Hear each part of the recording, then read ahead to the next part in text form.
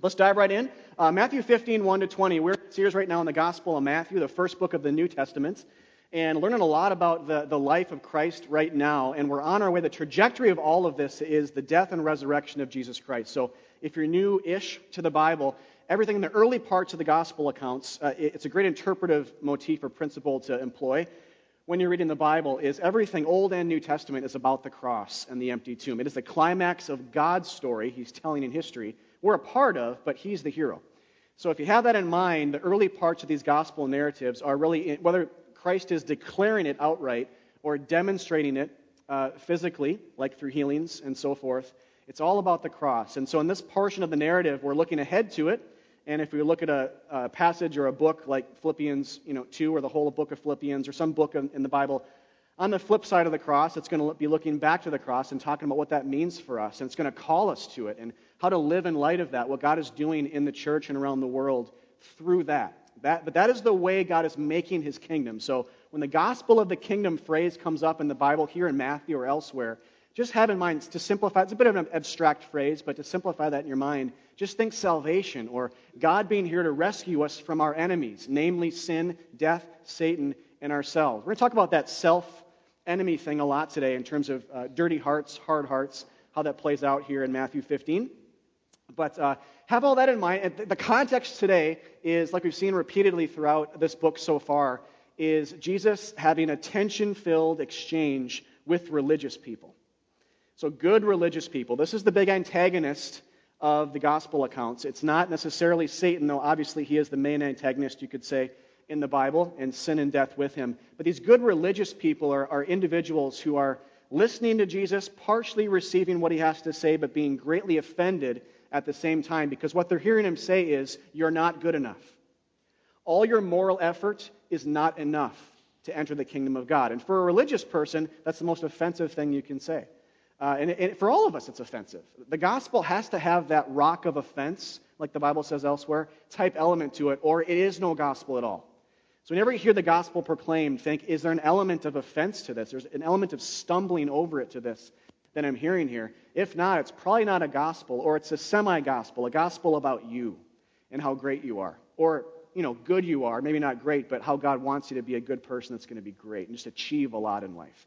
It's not the gospel. But the gospel that the Bible lays out is all about Jesus rescuing you and me, doing everything, which again comes right alongside that more subtle doctrine about us and sin that says we're in way too deep to save ourselves. So that's going to come out today as well. And I love these exchanges with these individuals because they tell us a ton about the Old Testament too.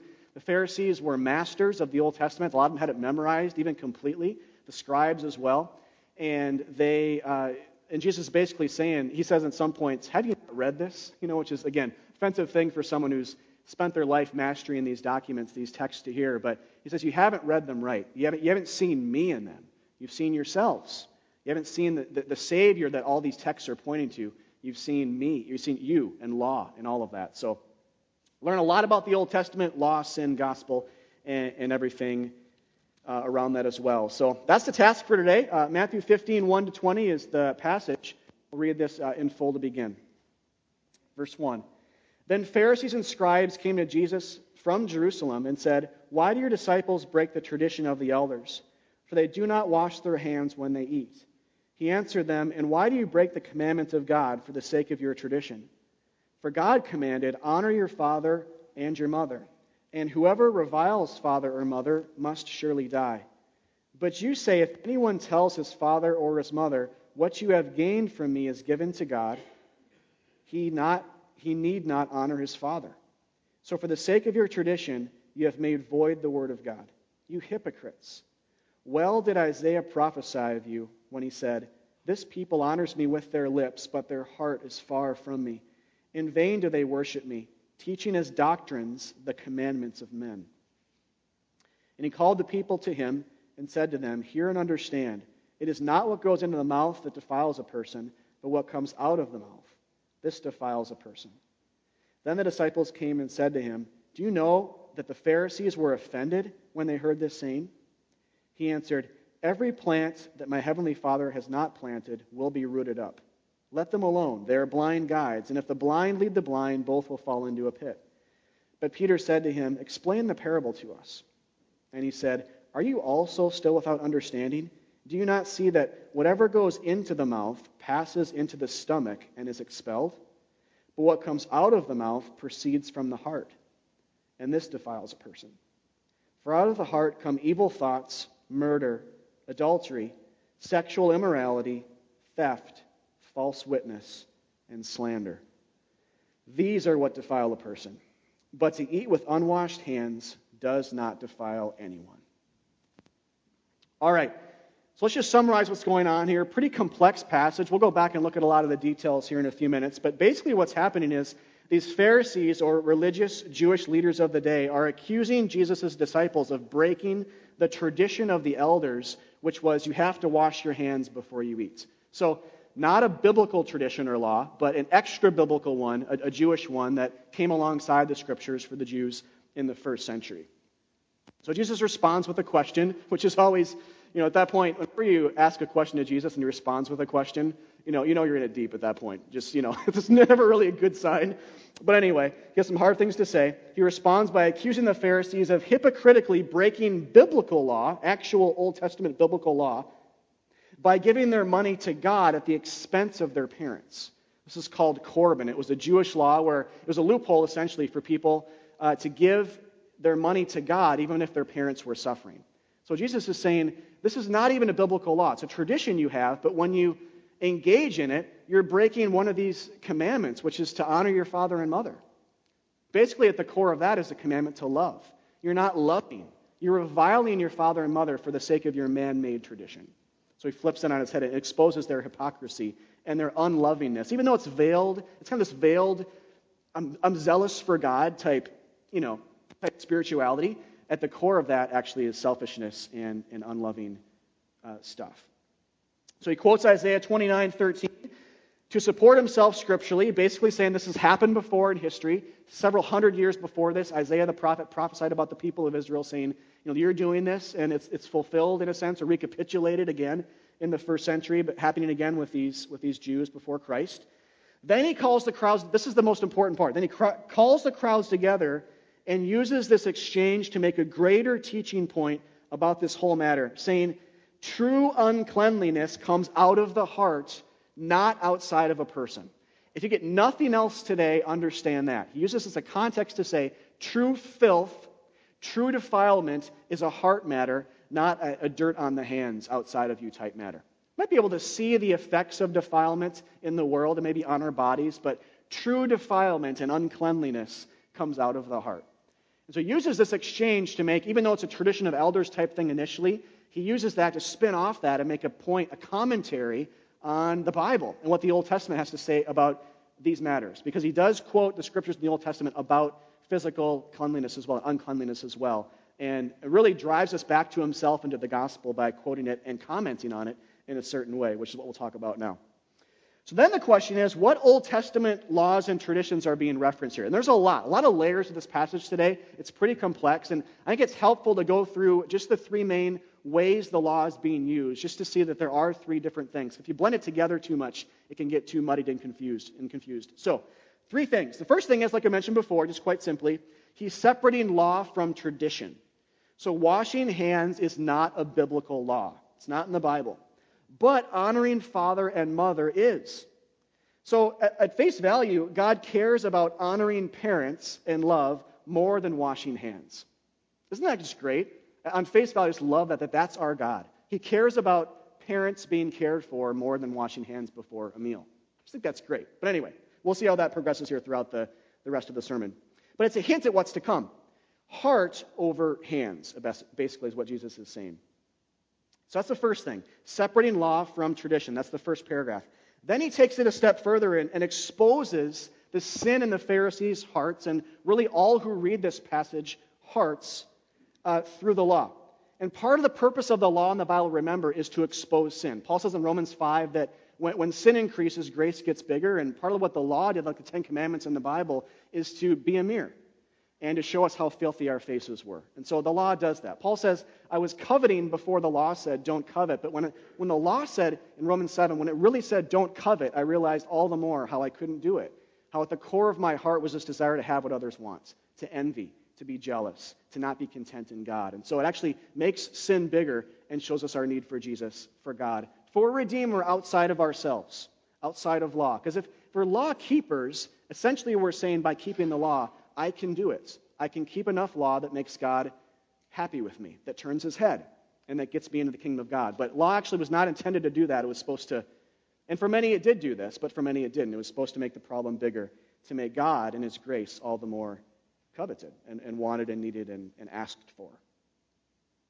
So the Pharisees then in this passage had hard hearts like us.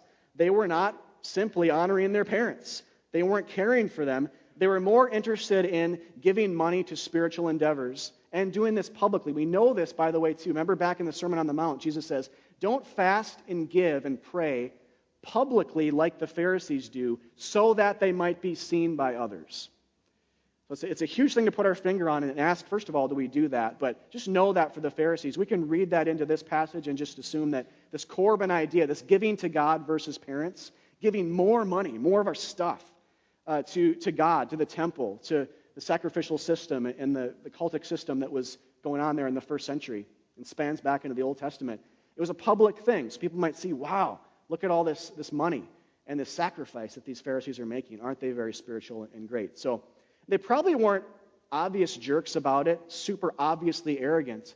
But if we're honest, at the core of our heart, there's always that, am I doing this with a completely pure motive? Might be like 80% pure, but this is just this 20%. Am I really doing this to be seen, or is this okay that God alone knows that I'm doing this? So but that's a whole other sermon. That was months ago, actually. But I think we can read that for context. We can read that into here and say that their spiritual traditions are puffing them up, while they're ironically breaking actual biblical law at the same time. The core of that law being love for God and love for people. So for now, though, just know that as we read in this passage, the Pharisees are being labeled blind, hypocrites, sinners, and lawbreakers.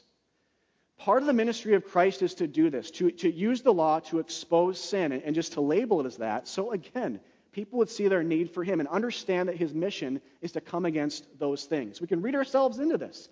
We are hypocrites. We're sinners. We're blind. We break the law. And he's doing this in love. It's a great passage in a different gospel, I think it's Mark, where it says, in one of these tension-filled exchanges with religious people, it says, Jesus looked on them and loved them.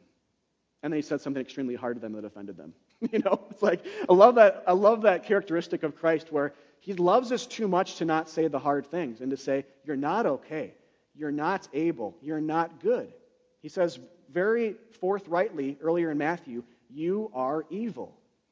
So we can take that teaching and say, do we believe that or not? And if we do, we're much more likely to run to Christ than otherwise. So that's part of the role of this whole exchange with these Pharisees, is to use the law to expose sin. And in these Pharisees' case, they're breaking this law of honoring father and mother and the greater law of just being selfish and unloving and arrogant. Their own gods, essentially. Their desire for public praise, which is basically a desire to be God among people. All right, so that's the second thing, which is exposing sin through law. I'll come back to a little bit more of that to end when we talk about what this is really saying about us. Those are the last two things we're going to talk about today after this third matter in a moment. But we're just going to talk about what is this saying about us, human beings before God, and what is this saying about Jesus? Because we really understand the nature of his mission better when we approach it from that matter, which is a great interpretational paradigm, by the way, to approach the Bible almost all the time. What do we learn about ourselves as sinners before God, and what do we learn about God, the rescuer? There's almost always, at least in greater sections of Scripture, those two are always at the forefront. All right, third thing is, though, Jesus is changing some of the law as well. Jesus is changing Old Testament biblical law here, fulfilling it. Another word for that would just be to fulfill it and complete it. All the Old Testament law in some way, Matthew 5:17 says, the Old Testament's not being abolished in Christ, but it is being fulfilled. The idea there is like a goal or a finish line. So all the Old Testament was like a race up to the finish line of Christ, but now that the race is over here. So the Old Testament has found its head. It doesn't continue in a lot of ways, other than to continue its purpose and its ministry of pointing us again and again and again, as we read it, ahead in the story to Christ, even though now we're on this side of Christ. But what Jesus is doing here, this is why he continues. He draws the crowds together. So there's this initial exchange about the tradition of the elders and the washing of hands and the not loving of the parents. But he uses this as an opportunity to draw the crowds and make a greater teaching point about himself and the nature of sin and the Old Testament. Basically, what he does is he makes a deep, theologically profound statement about Old Testament cleanliness laws and the nature of internal sin. What I want to do to begin is look at one just short verse from Mark 7:19 about, this is Mark's, another one of the gospel accounts in the New Testament, same story as Matthew 15, but he includes this one line that Matthew alludes to, but does not state explicitly. But this is helpful for us to understand what is Jesus doing here when he says sin only comes from the heart, not the outside. In Mark 7:19, he says, same context, different gospel, thus he declared all foods clean. Or, because of his teaching here in Matthew 15, Jesus declares all foods clean. By saying that sin only comes from the inside. This is why he's talking about what goes inside, goes into your stomach, and eventually out of you. How can that make you unclean? Jesus is saying it only comes from the heart and what comes out of your mouth, not what goes. So he's talking about food here, but Mark makes it explicit. He is declaring and changing things here. Because in the Old Testament, there were unclean foods. Foods that Israel were not to eat. God said, these are clean foods, these are unclean foods. These are ceremonial or sacrificial foods. There are three categories. But especially the first two are important for you to know. Eat these, touch these, don't touch these, and don't eat these. So aside from the tradition of the elders, so this is a category shift here. Make sure, otherwise we'll be too confused. So set aside the whole washing of hands thing. That's not in the Bible. But aside from that, moving on to the latter part of this passage, there are certain laws in the Old Testament that did require Israel to be externally and ceremonially clean, including the rejection of certain foods. So Israel was unclean if they ate certain foods, if they, to go on here and list some other things, some of the major things from the book of Leviticus in the Old Testament are this. If women had babies, they were unclean for a while because they bled, so bleeding was an unclean thing.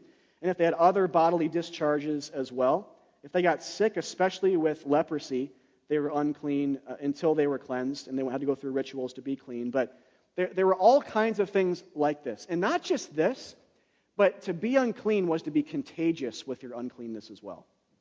So if you were unclean through one of these things on the left here, bumping shoulders, literally, with another Israelite would have made them instantly unclean as well. Or sitting on a couch that they sat on earlier in the day would have made you unclean as well. And by unclean, meaning ceremonially unclean, so unfit to enter the temple of God's presence and worship Him. Basically saying you can't get as near to God as you otherwise would if these things happen to you or someone around you that you accidentally touch. There are whole systems and codes set up. This is just a synopsis. You can read the book of Leviticus for a greater in-depth study on uncleanliness codes and cleanliness codes and laws that God commanded Israel to keep in the Old Testament, that Jesus is now saying no longer apply. So that's what I want you to see with this first graph here is all the things on the left. I have Leviticus 13 here with leprosy mentioned here. The key here is at the bottom, by the way. He is unclean, the last line, he shall live alone. His dwelling place shall be outside the camp. In other words, i.e., away from God and away from the people of God. So uncleanness was this physical thing that kept you away in the spiritual sense, or reminded you of that anyway from God. We'll talk about that in a minute. But so there's contagiousness, but in the New Testament, Jesus is declaring all these things on the left clean, or at least no longer obstacles to worship. When he says it's only something inside of you that makes you unclean, he's basically saying those codes and those laws they've met their end in me. They found their fulfillment in me, and I'm changing things now. So Mark 7:19, Jesus' teachings today in Matthew 15 convey that, and not just food. The foods thing is mentioned, but with it, what's conveyed with that is this whole matter of external cleanliness and laws have come to an end. So this means then we have to ask the question, why separate foods at all? What is God doing? These are very strange laws, right? God would command Israel to keep for generations and generations and generations until the coming of the Christ. What's symbolized here? Why deem people with bodily discharges or women who had kids, which is obviously a wonderful thing, right? But they're unclean for a number of days after that until they're ceremonially clean with the help of a priest. Why skin diseases? Why certain foods? Like eat pork. Why am I kept away from God's presence for all those reasons? There are two layers to this. I want to answer this today on a simple level. I'll unpack one of these a little bit more next time we're in Matthew. The first is the more specific with foods, for clarity. The second is the more broad, just talking about clean and unclean in general, which is more in focus, I think, today, because Jesus talks a little bit more in focus, even though he mentions food. So we'll start specific with foods and go broad in answering this on two layers. So the first reason that God commanded these types of things in the Old Testament, with food laws in particular, is that, again, eating unclean foods made you unclean, but the bigger rationale here is certain foods for God symbolized different types of people in the Old Testament as well. So as Israel was separating foods, it symbolically portrayed the spiritual separation that God was making between his people and the other people of the earth that were yet unsaved. One clear place you see this is in Leviticus 20. God says to Israel, "You shall therefore separate clean animals from the unclean, and the unclean bird from the clean. You shall be holy to me, for I, the Lord, am holy." And here's the key: "and have separated you from the peoples, that you should be mine." So as God is saying, I'm separating you from a dead and dying world and saving you, he's also saying separate foods and eat a certain amount of foods. And he's making a pretty clear connection here, that as you're doing that, it's a physical demonstration of how set apart I've really made you, how clean I've really made you, how holy I've made you. I am holy, and I'm making you holy by grace. Not because you're great people, but I'm saving you by grace, by my choice, because I love you. And eating of certain foods, clean and avoiding unclean, is just a physical reminder, demonstration of that reality. Which, by the way, is just a huge way God... If you don't know that about God and how God moves in the Bible, you have to know that. He is just into physical things demonstrating spiritual realities. It's the way he moves. And we are too, because we're created in his image to share in that. Communion does this every week. Jesus says, "Take bread and wine." It's basically a picture for you of my broken body and shed blood. It's meant to point you to a spiritual reality. This does not save you, eating this. The shed blood and broken body of Jesus Christ does. But this reminds you and it points you to that. In a similar way, certain foods in the Old Testament reminded them something about God's saving work in the Old Testament. So again, non-Jews at times, and let you guys know this, were pictures of evil and enemies and sin in the Old Testament.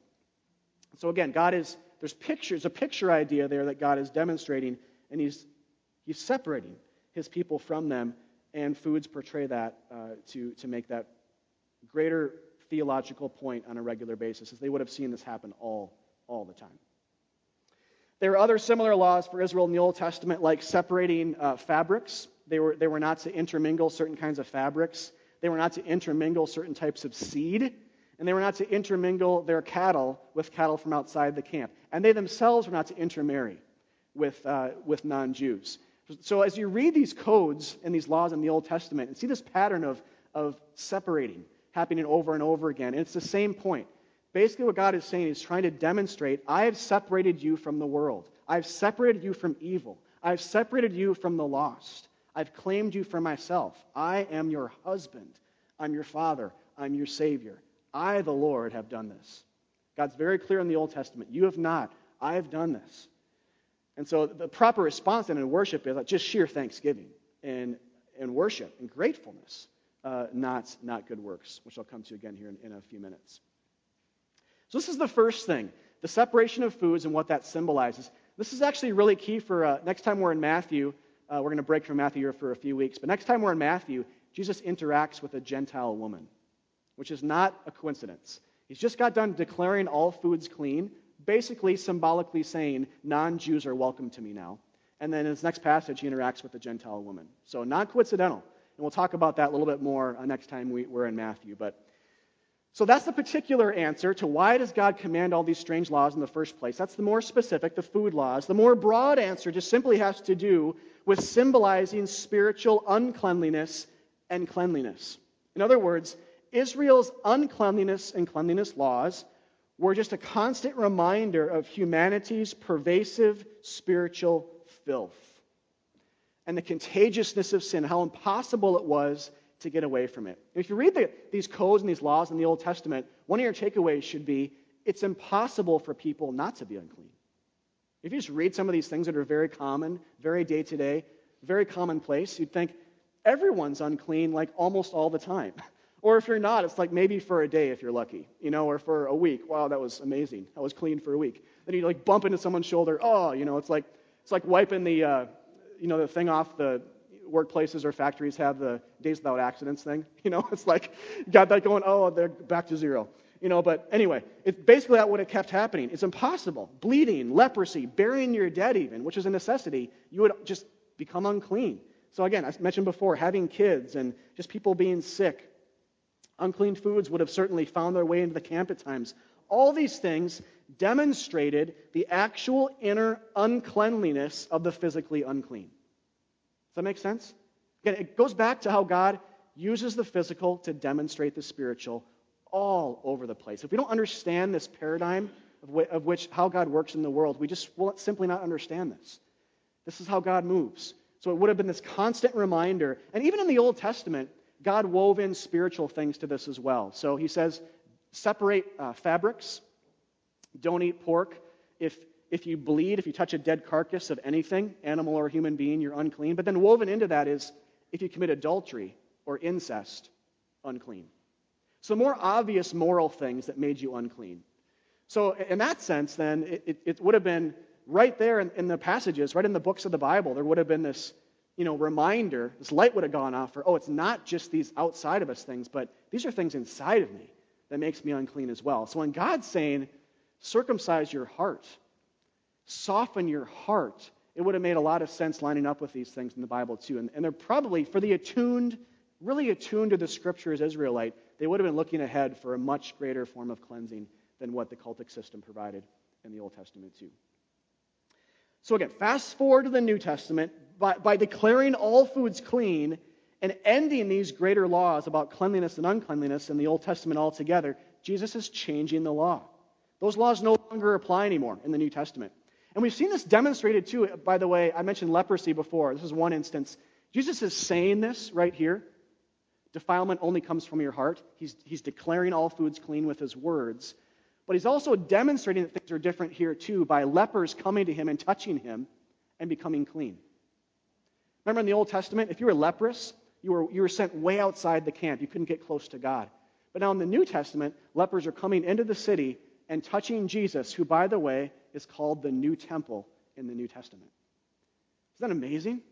So you have a complete reversal of things happening. Jesus is this new cleanser. He's this new flipper on the header of all the laws, the cleanliness laws of the Old Testament. He is the one who is coming to cleanse the heart and making lepers now. And he's demonstrating that there's a greater problem in leprosy as well at the same time. I'm cleansing lepers. Now they're touching. See, if the Old Testament laws held up, Jesus should become unclean when a leper touched him. But the reverse happened. The leper became clean. So Jesus is really fulfilling and flipping around and changing things by establishing a new testament, a new covenant that's built around him and what he's about to do for us on the cross, which is really where he'll cleanse all lepers, lepers like us on the cross from our sin leprosy. It's also similar, if this helps you, it helps me, so I'm guessing for many of you it will help you too. It's similar with the sacrificial system. So as a lot of you are aware, in the Old Testament, God also had a sacrificial system where animals would die for people over and over and over again, and many in various ways. And God said, I will forgive your sins. I will atone for them through the death of this goat or this ram or these doves. And then some. But in the New Testament, in the book of Hebrews, look at what it says. The book of Hebrews, in Hebrews 10:4, it says, for it is impossible for the blood of bulls and goats to take away sins. That has to inform your understanding of what's going on in the Old Testament. See, God gave laws, but they were only placeholders for a time. They never really took away the sins of human beings. That was only Jesus Christ. They were placeholders for a time. They looked ahead. They foreshadowed Jesus, but they never really functioned in that manner. So I think we can use this paradigm when you read Matthew 15 on a similar level. We can say, as Jesus says, don't you see that whatever goes into the mouth passes into the stomach and is expelled? But what comes out of the mouth proceeds from the heart. This defiles a person. So basically what Jesus is saying, to use Hebrews 10 language on the bottom here, it's impossible for certain foods or dead bodies or sick people to make you unclean. See the similarities there? It's basically what he's saying. It's impossible for stuff outside of you. Even though for a while, for a time, God said that was the case to demonstrate a spiritual reality, it never really was. And now we know that. Now Christ is making that very clear. Things outside of you are not your biggest problem. That's one of the biggest teaching points of this whole thing. Your greatest threat in the world is not a dead body across the room that you might accidentally trip over. Your greatest threat is you. Your greatest problem is you. Wasn't it G.K. Chesterton who said that when asked what the biggest problem with the world is? He said, I am. I just love that. Great answer. I am. A guy who gets the Bible well. I'm my biggest problem. You're your biggest problem. It's not, even though you have problems outside of you, for sure. It's not to downplay those. You can see the effects of sin out here. But if we take Jesus seriously, the biggest problem is right here in your heart. Some of you have maybe never heard that before. Or you just flat out don't believe that. But the call of the Scriptures here is to ask us, do you believe this? The problem of the Bible will always inform your understanding of the remedy. If you believe that's the problem, this is why Jesus is doing this. Out of love, he's saying this because he knows people's greatest need is him. If you really understand this inner problem, it's going to point you to him all the more. And so what does this say about ourselves then? How does this eventually point us here inside to what the problem is in our heart? And I think that to hear that sin is inside, there's two ways you can take this. We'll talk about the positive spin on this here in a minute, but I think that the initial spin on this is incredibly frightening, if you think about it. When Jesus says sin comes from inside you, your heart, I'm not just talking physiologically like it's a little bit of a, like a tracking device you can pull out of your arm or something. It's actually in your DNA. Like it's in your heart. It's a part of you. You've been born into this world with it. That's a very frightening teaching. Your sin, my sin, is way out of control. And it's impossible to put a cap on it. Look at this verse. Verse 19 from today's passage has a great list, I think. And 20. For out of the heart comes evil thoughts. Just put a period right there for a second. Man, I wish you would have started with that one, Evil thoughts. Who hasn't done that? Murder, adultery, sexual immorality, theft, false witness, slander. You can add, when he talked before about dishonoring your father and mother, which I love the Bible does that. Romans 1, I think, is another example in the New Testament of right alongside of, fornication and murder, there's disobeying your mom and dad. And then it goes back to some of those, bigger sins. Like, wish you wouldn't have stuck that one in there. But, because the point is, they're all wickedness before God. They're all sin. They're all rebellion. Yes, they're different shapes and sizes, but the ground's level before the cross. And God never says, the Bible never insinuates, ever, that those who disobey their mom and dad and are pretty good in other counts, are better off than those who commit adultery. It's never said. Ever. The opposite is said. Paul says in Galatians 3 that if you want to keep the law, you better be perfect. Because that's the standard. And no one is. So look at this list. This is the mere side of the law. This is what it's saying to us is, who has not done these things? You have done these things. This is actually nightmarish. The picture that came to mind for me this week was, it's like the sensation there are bugs crawling under your skin and you can't get them out and you're scratching your skin off. It's basically like that. Or it's akin to the realization that adultery is a heart condition, not just an external sin. Like Jesus himself says back in Matthew 5, when he says, you think that you've been pretty well off in terms of the don't commit adultery commandment because you've never physically committed adultery. Moses said don't commit adultery. But I say to you, don't even lust after another person with your heart, because if you do, you've committed adultery with that person in your own heart. So he raises the bar. He makes sin worse than what people immediately perceived it as in that context. So if that's the case, then, again, it's going from out here. Adultery is a little bit more out here. It's physical. It's a decision I make, versus adultery is actually inside us. And I can't control the lustful thoughts I have for other people. So you actually, if that's true, you can go from, depending on how much you've committed adultery or not committed adultery in your life, you can go from thinking, I've never once committed adultery, to getting that teaching to, I've committed adultery 100,000 times in my life and I cannot stop. Right? It's like, no matter where you are over here, let's just say someone's never committed a physical adultery, ever. They can go instantly from that to, I've committed adultery before God. I've had sex with someone outside the marriage context hundreds of thousands of times. If it's about lust in the heart, toast, right? That's what this is about. Basically, when he says, sin is not outside you, it's inside you, it's akin to this. It's going from here to here and being condemned underneath it.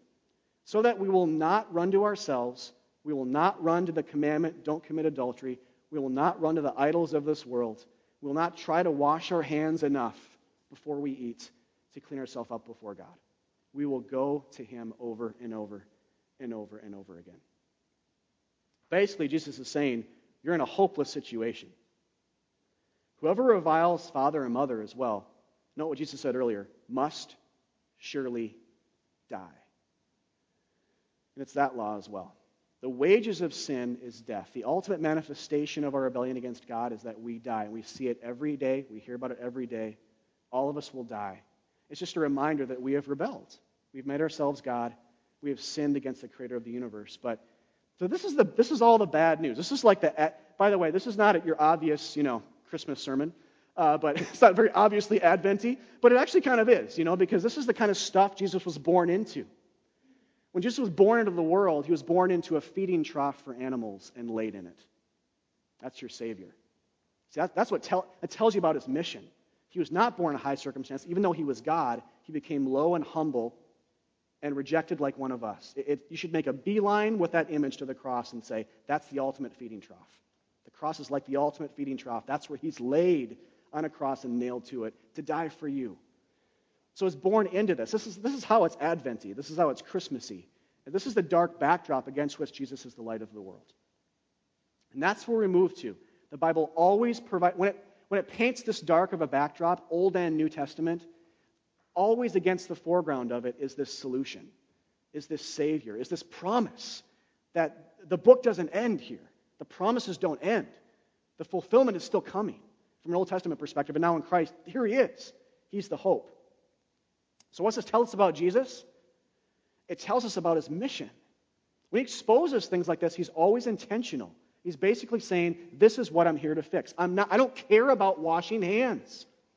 I care about washing your heart. It's impossible to be defiled with dirty hands. That's like the good news side of it, right? It's freeing. Praise God. Super condemning and frightening, but there's this other side of it that's freeing because it makes you stop trying to wash yourself up, which is the whole point. Trying to wash your soul and do enough good before God is like trying to pluck a virus out of your body with tweezers. It won't happen. But again, if you're religious, you'll want to wash your hands before God. If you're Christian and biblical, you'll say, I don't have dirty hands, I have cancer. I cannot save myself. You see the huge difference there? A lot of people, even in the name of Jesus Christ, under the label Christian, are over here, thinking they're Christians, but they're doing this their whole life, just washing their hands, living visibly Christian lives, but their heart is a zillion miles from God. And the whole time God's saying, I'm over here. I'm here to cleanse this, not to wash your fingernails off. That's not what I came for. Look at the Bible even. The problem is lack of love. The problem is rebellion against God. The problem is pervasive uncleanliness in your heart. You cannot get that out of your soul. That's what I'm here to address. 1 Corinthians 6 says, or do you not know that the unrighteous will not inherit the kingdom of God? Do not be deceived. Neither the sexually immoral, nor idolaters, nor adulterers, nor men who practice homosexuality, nor thieves, nor the greedy, nor drunkards, nor revilers, nor swindlers will inherit the kingdom of God. And that is what some of you once were. But you were washed, you were sanctified, you were justified in the name of the Lord Jesus Christ and the Spirit of our God. 1 John 1:7, the blood of Jesus Christ cleanses us from all sin. When the Bible uses washing language and cleansing language, like it does right here in these two verses, the authors are not pulling those words out of thin air. They're steeped in Old Testament imagery. Basically what they're saying in the subtext of that is Jesus is the ultimate water basin. Jesus is the ultimate sacrifice, the one who sheds his blood to wash you. He's the ultimate one that makes you from the camp of the unclean to bringing you close to the temple of his presence, and actually much, much closer than Israel could ever get, even in their cleanest days in the Old Testament. Even their cleanest days, they couldn't really get to God's presence, because even those were shadows. Even those were pictures. Even those were physical demonstrations of a greater reality that Christ would bring into the world one day and does. That's why it's called the temple in the New Testament. Jesus brings them actually into God's presence so we can actually touch him and be with him and dine with him and sit with him. That's salvation. That's the gospel. That's what he makes possible for us. So a final warning here. I want to take you back to the Pharisees for 1 second. Remember, who were called blind. I think they're probably called blind for a number of reasons, but one of which is they missed this great truth. Sin is inside of us. It's not outside of us. The problem is much bigger than you may realize. So don't be blind like them. We all are. The Bible says when we're saved, we go from a state of being blind to seeing. It's a metaphor, but spiritually speaking, that's what happens. And I think right here we're seeing a picture of ourselves in our blindness. And even if you're Christians today, you can probably, if you're honest with yourself and you're seriously introspective today, you can see a little bit of yourself even now as a believer and saying, that sounds a little bit like me. Are you in any way external with your Christianity, at least primarily? Or only that? That's the big challenge here. Don't be blind like them. Don't just be religious. Don't focus on the external. Focus on the internal. Don't think you're a Christian because you live a good life and go to church every now and then and love others as best as you can and wash your hands in that manner. It is not what makes you a Christian. Again, a lot of Christians are over here, and they might call themselves that, but they aren't. Just like these Pharisees in this day thought they were okay and they were religious. In the name of the biblical God, they ministered. But they were not in the kingdom of God. They were kept out. These were the precise types, being religious in the way that they think, being about themselves, being about hand washing, about the external, about law keeping, about being a pretty good person. That was their Christian, so to speak, biblical spirituality. And Christ is saying it's not it. It's not it. You're not a Christian when you do those things. You're a Christian when you come messy in the heart and ask Christ to clean you up. That's all that makes a person a Christian, is actually believing that Christ's work on the cross is sufficient. He loves you. He died on a cross as a substitute in your place. If you believe in that, and you come with a dirty heart saying, I come not seeking to save myself or to impress the God of the universe, but to be impressed by you. Because I am. I believe you are who you are. The Bible is true, and that you actually walked in the earth and in the person of Jesus Christ of Nazareth and did all these things, and that it's sufficient. That you made a kingdom possible on this earth, that it's really real. I believe in all of that. And again, be introspective about this. Do you want Jesus? Do you love him? Does he have your heart? Or just some external things now and then that look Christian-y? Be totally honest with yourself. Doesn't mean as a Christian that if that's kind of true for you, you've lost your salvation. It just means repent. Turn. Come back to God and actually give him your heart. Talk to him throughout the week. Come to him messy every single day and praise God. The Bible says you have been washed. You've been sanctified, made holy. You've been made right in the name of the Lord Jesus Christ. Matthew 1:21 again says, I quoted this last week, but I will again in light of Advent here. Matthew 1:21 says, she will bear a son. You shall call his name Jesus. Jesus is the Greek form of the Hebrew Joshua. The name meaning is huge in the Bible, FYI. It is here as well. The angel says to Joseph, name him Jesus because Jesus means Savior. The Lord saves. God saves. You'll name him that because he will save his people from their sins.